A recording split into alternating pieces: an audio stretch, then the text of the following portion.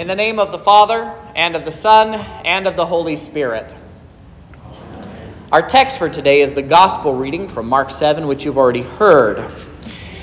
St. Mark gives us a travel log of sorts for Jesus, kind of giving us where he's been and where he's going.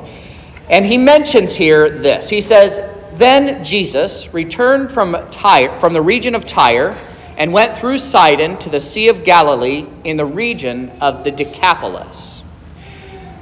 The important thing to note about this is, first of all, this is Holy Scripture. The Holy Spirit saw fit to preserve it for our learning and for our understanding, certainly. But the most important thing about this travel notice in particular is the fact that Mark lets us know that Jesus is in Gentile territory. This is incredibly important for us as Christians today.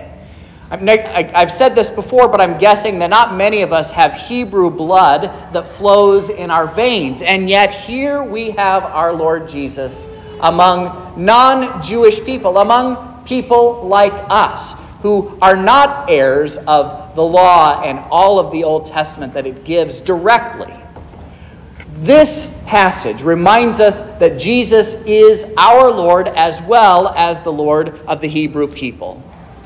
This is why St. Paul says, "For I am not ashamed of the gospel, for it is the power of God for salvation to everyone who believes, to the Jew first, and also to the Greek, to the Gentile, to you and to me today." Jesus is the Savior of all men. This is why we confessed in the Creed just a minute ago that Jesus, for us men and for our salvation, came down from heaven and was incarnate by the Holy Spirit of the Virgin Mary and was made man. Jesus is our Savior as well. And as Jesus is in Gentile territory, a man is brought to him who is deaf and had a speech impediment. And this man's friends beg Jesus to lay his hands on them. Here's the evidence that we actually need a Savior like Jesus to come among us. This man is deaf. He has a speech impediment. And that shows the extent of the working out of the curse of the fall into sin. Sometimes I think we make the mistake of relegating sin to simply those things that we do with our hands or say with our mouths or think with our thoughts that are against the commandments of God. But sin is more encompassing than what we do against the Ten Commandments. It is also a condition that has brought ruin into our lives. This is why St. Paul says the wages of sin is death. It isn't simply that our sins lead directly to death. As soon as you sin, you die. But instead, death manifests itself in our bodies and in the creation in a multitude of ways. So, for instance, go back to the Garden of Eden. God had warned Adam that eating the forbidden fruit would bring death. And then finally, when he ate of it, the curse was unfolded even farther. For women, pain in childbirth, rivalry between husbands and wives over who would have the final say and the authority. For the man, a ground that would no longer yield its strength, and that we would only eat bread by the sweat of our faces. The curse is much more than death, but it is also no less than death.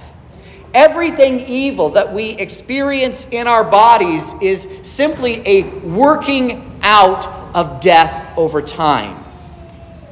So in catechism, when you learned about the three uses of the law, and you heard about the curb, the mirror, and the guide, and you heard that the mirror showed you your sins, your pastor may have also said that in that mirror you can see the world behind you. And you can see the evil as it's worked out around you, and you can know why that is. Why do bad things happen? because of the condition of sin that has descended upon all mankind and is even felt in the creation itself. This is what Jesus, our Savior, steps into today.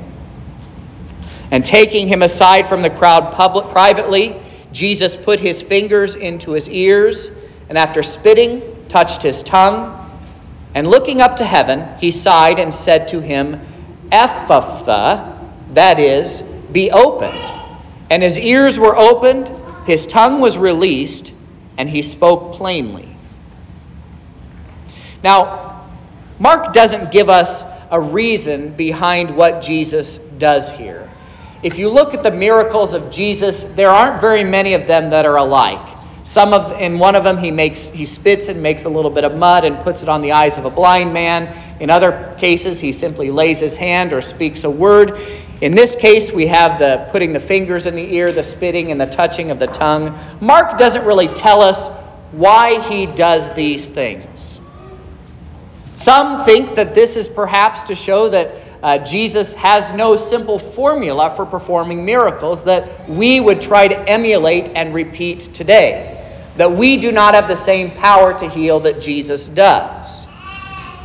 However, I've also heard that Jesus, in putting his fingers in his ears and by spitting and touching his tongue, Jesus is speaking to this man in a sort of a sign language, a way to communicate with this man without words. It is interesting that in American Sign Language, to look up to heaven is the sign for prayer. But regardless of that, just as Jesus came into Gentile territory, now we see Jesus taking care of someone with a grave disability. Jesus has come to this Gentile man who is deaf and mute in order to pull back the curtain for him and to show us what things will be like in the resurrection. It is interesting that in our text for today, there's only one word that is recorded that Jesus speaks. And that word is Ephphatha. That is an Aramaic word for be opened.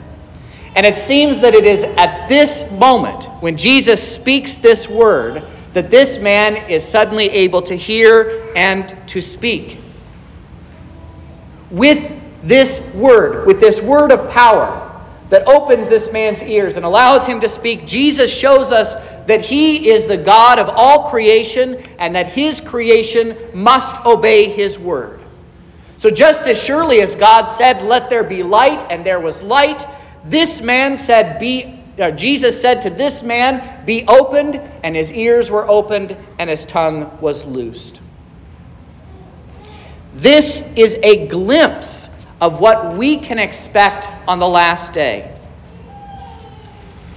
But I want you to consider how Christ still operates among us today with this same word of power. He says to you in baptism, "You are mine." He said to you a few minutes ago, "Your sins are forgiven." And they really are forgiven. He will say in a moment of the bread and the wine on the altar, "This is my body and this is my blood, given and shed for you for the forgiveness of sins." And it is so. Jesus speaks. Jesus preaches to us today through his word, and what he says is so. His word is efficacious. It does what he says it will do. Now here comes the strange part of this text. Jesus charges them to tell no one. And the more he charged them, the more zealously they proclaimed it. And they're astonished beyond measure, and saying that he has done all things well. He even makes the deaf hear and the mute to speak. Jesus' insistence that the onlookers not draw attention to this miracle shows us what's really important to Jesus.